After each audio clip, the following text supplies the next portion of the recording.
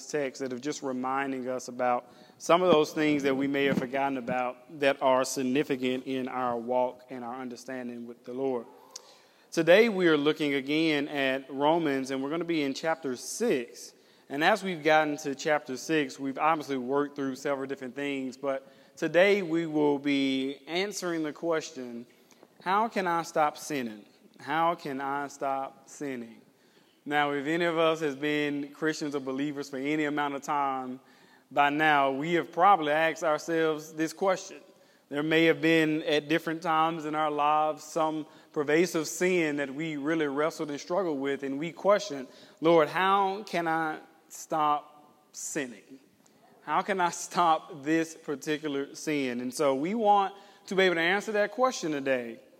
Now, before I got started working on this week's sermon, I did a little research and I Googled, what are some of the main ways that people suggest that you should break habits? And just Googling that title alone, Breaking Bad Habits, solicited 270,000 results within a matter of seconds.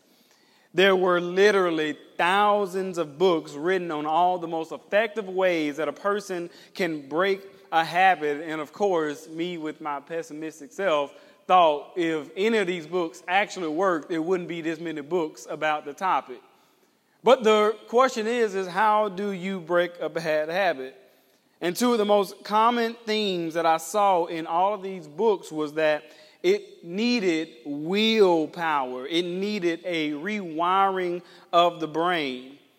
And it said if you could will yourself to do that in 90 days, you could break a bad habit.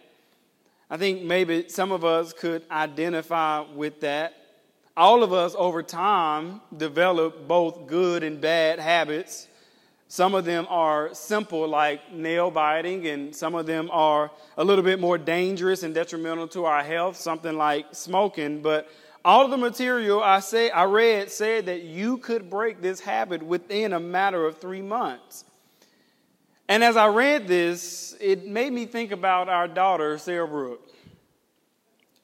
Sarah Brooke has the absolute worst finger-sucking habit I have ever seen in my life.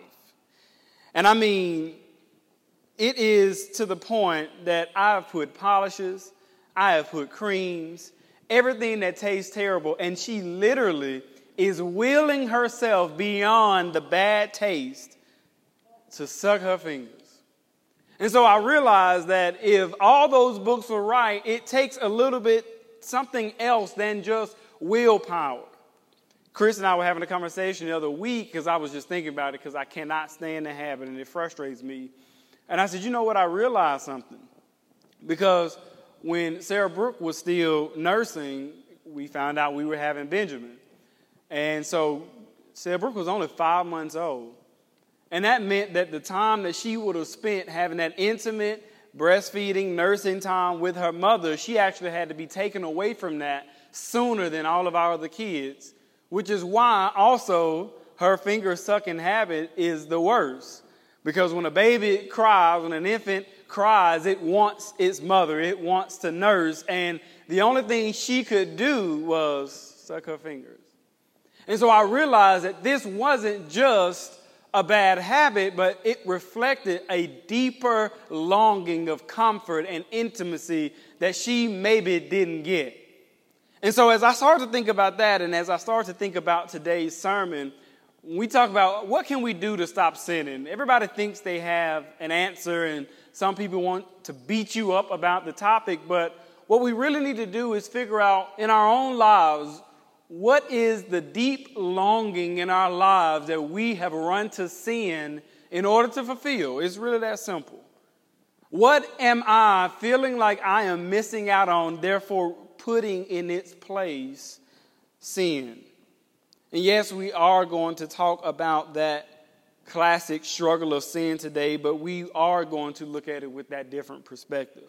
So if you would go with me to the book of Romans. As I said, we are in Romans chapter 6, and we will look at what Paul had to say about this very subject.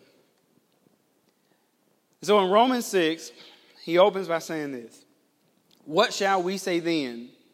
Are we to continue in sin that grace may abound? By no means. How can we who died in sin still live in it? Do you not know that all of us who have been baptized into Christ Jesus were baptized into his death? We were buried, therefore, with him by baptism into death, in order that, just as Christ was raised from the dead by the glory of the Father, we might too walk in the newness of life. For if we have been united with him in a death like his, we shall certainly be united with him in a resurrection like his. We know that our old self was crucified with him in order that the body of sin might be brought to nothing, so that we would no longer be enslaved to sin. For one who has died has been set free from sin. Now, if we have died with Christ, we believe that we will also live with him. We know that Christ, being raised from the dead, will never die again. Death no longer has dominion over him. For the death he died to sin once for all. But the life he lives to God. So you also must consider yourselves dead to sin and alive to God in Christ Jesus. Let not sin, therefore, reign in your mortal body to make you obey its passions. Do not present your members to sin as instruments for unrighteousness, but present yourselves to God as those who have been brought from death to life, and your members to God as instruments for righteousness. For sin will have no dominion over you, since you are not under law, but under grace. What then? Are we to sin because we are not under law, but under grace? By no means. Do you not know that if you present yourselves to anyone as obedient slaves, you are slaves of the one whom you obey, either of sin, which leads to death, or of obedience, which leads to righteousness? But thanks be to God that you who were once slaves of sin have become obedient from the heart to the standard of teaching to which you were committed, and having been set free from sin, have become slaves of righteousness. Now, I'm speaking in human terms because of your natural limitations. For just as you once presented your members as slaves to impurity and to lawlessness, leading to more lawlessness, so now present your members as slaves to righteousness, leading to sanctification. For when you were slaves of sin, you were free in regard to righteousness. But what fruit were you getting at that time from the things of which you are now ashamed? For the end of those things is death.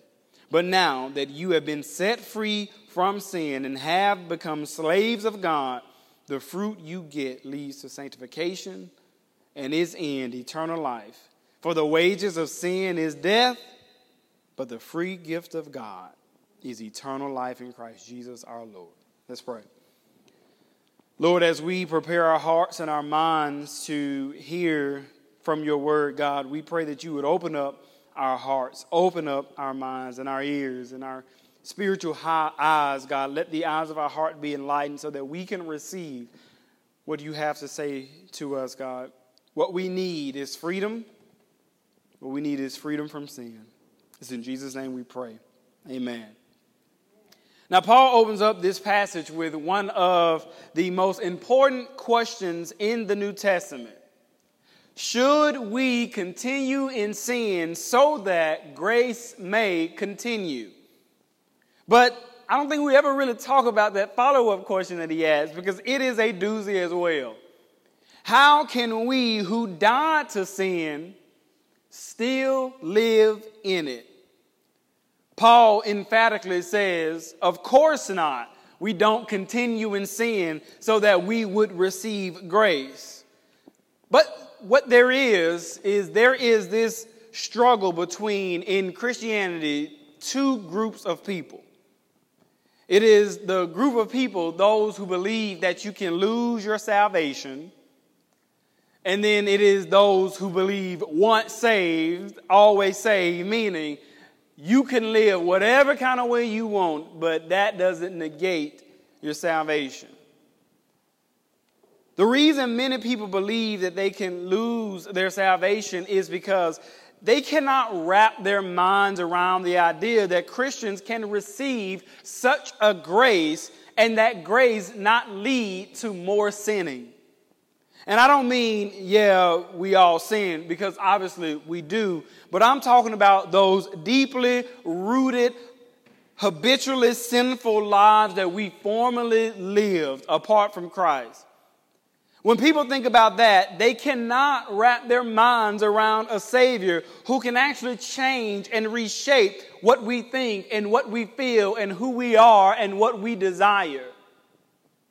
And so the only thing that they can rationalize is, I think Christ is effective enough to save me, but not effective enough to keep me saved. Because their eyes are usually focused on themselves. And so the only place they can land is that we can gain and lose our salvation based on the amount that we sin, which we know is not the case. But then there is the alternative view, and it has two streams. There are those who believe in the eternal security that we have in Christ, but then there are the once saved, always saved people who believe that no matter what we do, no matter how we live, no matter how we live our lives, that we can never undo what we did when we were 5 years old and were baptized. And it is actually that latter view here that Paul is referring to. This view says that because I have received this great grace from God, there is nothing that I can do to distance myself from Him, not even if I sin. And y'all, that is a dangerous way for us to think. And in both of these extremes is why most Christians struggle with sin. One, I don't think that I am secure, and that lack of security and assurance makes me seek pleasure while I can get it. But two, I am overly investing in the idea of my security, and I have often become more sinful thinking that there is nothing that I can do to undo my salvation. And that security becomes the God. And when I've tried to explain this to people, I have often felt like I have fallen short because it is this delicate balance. But I heard this story and it helped me, and I hope it helps you. There was a mom who was leaving her 3 kids home while she went to pick up some food for them. Before she left, she baked an amazing cake. And she told them after they ate this food that she was going to get, that they could have that cake, but not before. Because the food that she had for them was going to be really, really good. And she told them, do not touch the cake. The oldest child, unsure that his mom would actually bring back food he liked, went ahead and ate some of the cake. But he left room just in case his mom did bring him something he liked so that he didn't get overly satisfied with the cake. So he ate a little bit, but he left some room for more just in case he was wrong. The youngest son, convinced that the food would be so good that nothing would ruin his appetite, ate as much as he could, convinced that he would still want the food even after he ate all the cake that he ate. The middle child, however, did want the cake. They wanted the food, but he chose not to focus on either one of those things. He focused rather on trusting that if his mother said that what she had was good, then he would put his faith in that and wait. Where people often go wrong, whether you think there is no security in Christ or whether you overestimate that security, essentially is that you put your faith in yourself. I can put myself in all sorts of situations. I can do all sorts of things, and I am strong enough to handle all of those things. If a person looks at themselves and their life and says, there is no way that I can live without constantly struggling with sin, then you're right.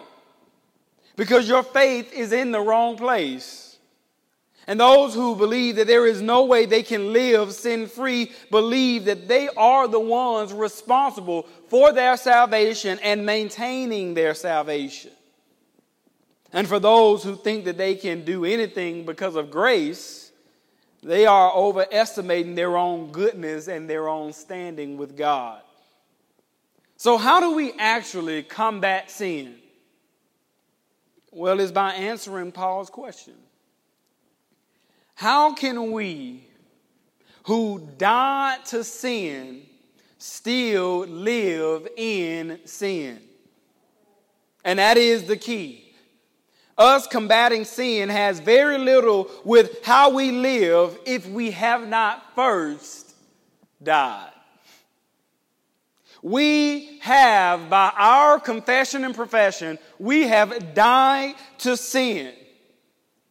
And the profession of our faith is not only that we are alive to Christ, but also that we are dead to our sins. You cannot both be alive in Christ and alive in your sins. Now, how can a man live though he be dead? Because we have been baptized into the death of Christ. Now, at first glance, it may look as if Paul is referring to baptism with water, that we went down in symbolism like he went into the grave, but I don't think it's symbolic. What if he's actually being literal here? If you remember, Jesus' disciples asked the question, when you get into the kingdom, where will we be ranked? Where will we be placed? We just want to know so that we can get to the right seat when you get into your kingdom. And instead of answering that question, Jesus said, can you be baptized with the baptism that I have to be baptized with? Listen, Jesus here is not talking about water, and the reason we know that because people get baptized every day and mean nothing. No change, no life-altering salvation, nothing. What he was talking about here is that if you can die like I'm going to die, then you can reign like I will reign. So the question is not, can I live like Christ? The question must first be, but can I die a death like he died? Can I be baptized into the same death that he was baptized in? And if we have not first died to Christ, it does not matter how you live. This is akin to what the Bible says regarding two people when they get married. And it is a divine mystery as far as I'm concerned, but it says that the two become one. How can two living things, living, breathing flesh become one? Somebody got to die. And what happens is, in order for the two separate people to become one flesh, then there is a death that each of them must die to themselves so that they can live as one. What Jesus is saying to us through Paul is that if we are adamant that we want to fight sin, that we want to live the life that Christ has called us to live, we must die a death to sin like he died. Which is why Paul emphatically says, I am crucified with Christ. Nevertheless, I live. But it is not I, it is Christ who lives within me. If we want to be made one with Christ in a resurrection like his, we must have also died a death like he died. Now, when we die this death, to be clear, this does not mean that we lose all components of who we are. We don't lose our passions, our identity, our drive, or our will, but it means that when you say, I have died to sin, all the things that used to lead in my life no longer lead. All the things that drove me, all the things that motivated me apart from Christ are secondary. Christ now leads. My passions are now for him. My desires are now for him. And the reality is that many of us in this room, even now, are struggling, and we may be pinpointing all the different areas in our lives that we want to give up. But I'm telling you, unless there was a real death to sin. Now, sin, by the way, goes well beyond habits. Every one of us has bad habits. And if you try, you can will yourself to stop a bad habit, even if that habit is sinful. But being merely able to stop yourself from doing sinful things does not put you in right standing with God. You have to have the right motivation. Your motivation has to be that this thing actually separates me from God. And I don't want that. In the garden, it was made clear to us in the moment that Adam decided to do what he wanted to do, there was a fissure in the relationship between him and God. And what did him and Eve do? They hid themselves. And they covered themselves. As opposed to dying to their own desires, they fulfilled it. And in that death, like we saw last week, they opened the door that allows sin into this world. If we are combating sin in our own lives today, our affections must not be for those sins. Our affections must be for Christ. It is to the man who is considering committing adultery, unless his love for his spouse, his wife, surpasses that of the sin he wants to commit, he will fail every single time. He must prize her more than he prizes any other opportunity to sin. In our own lives, as we struggle to fight the fight of sin and will continue to struggle, what must we do? We must likewise prize Christ above all things.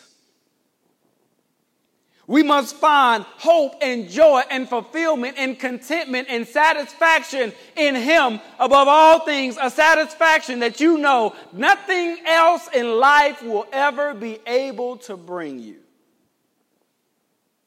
There are not enough beach trips. There are not enough bottles of alcohol. There is not enough weed. There is not enough nicotine to make you feel the freedom that is offered to you in Christ. And this, by the way, is what the great threat of the enemy is. If he can convince us that we are free to ourselves and that we'll be more pleased, then he knows he will drive us to death. What does he say? The serpent say in the garden, you won't surely die. He takes this opportunity they have to feel pleasure and knowledge and desire to be like God, and he convinces them that even though it was wrong, it was right. But unless what we feel and know about Christ surpasses all sin in our lives, we will never be able to combat it. When we die to ourselves and are baptized into Christ, we are saying that we will no longer lead with our flesh. and that our desires will not lead us to sin. But even more crucial to that is the fact that we are not the ones who are willing that to happen in our lives. That is Christ. Our old selves have been crucified. Therefore, we have died with Christ. And I actually want you to think about what that actually means, what that actually looks like. Hitler and Eva Braun, feeling the Russian and American troops coming and closing in on them, ran into a bunker in order to hide out. They had devoted their entire lives to each other. And in that, knowing that they would be captured and tortured and killed anyway, they decided to leave on their own terms. But they decided that they would not do it without each other. And so it is that moment that both of them took cyanide pills. And as much as they had lived together, they were willing to die together. Let's think about this. It is one thing for two people to agree to live with each other. But let's think about it. What does it take for two people to die together? There is a certain level of commitment that you just have to have with someone in order to die with them. So think about this. If we in this room are saying that we have died with Christ, living with someone can be undone. You can move out. You can change your mind. You can have a change of heart. You can get all your stuff and put it in storage. If you live with someone, you can move out. You can leave. But you know what can't be undone? If you die with someone. Y'all, our profession is this. It's not just that we live with Christ, that we live in Christ. Our profession is that, no, we've actually died with Him. It wasn't just Him in the grave, but it was me. And there's something about death and dying with someone is irreversible. You can't go back on that. And so what kind of death did Jesus experience? A real physical death. And the death He died to sin. Our deaths in union with Christ are to sin. So how do you stop from sinning in your own life? Would you die with Jesus? That's it. If it's you and Jesus in that tomb, are you willing to go?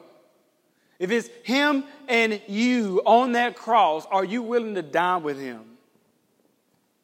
Have you died with Him? In all your attempts to live for Him, have you missed this crucial element?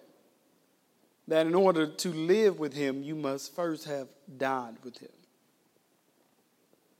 In the former version of yourself, if that former version is not in the grave, then you have no chance of defeating sin.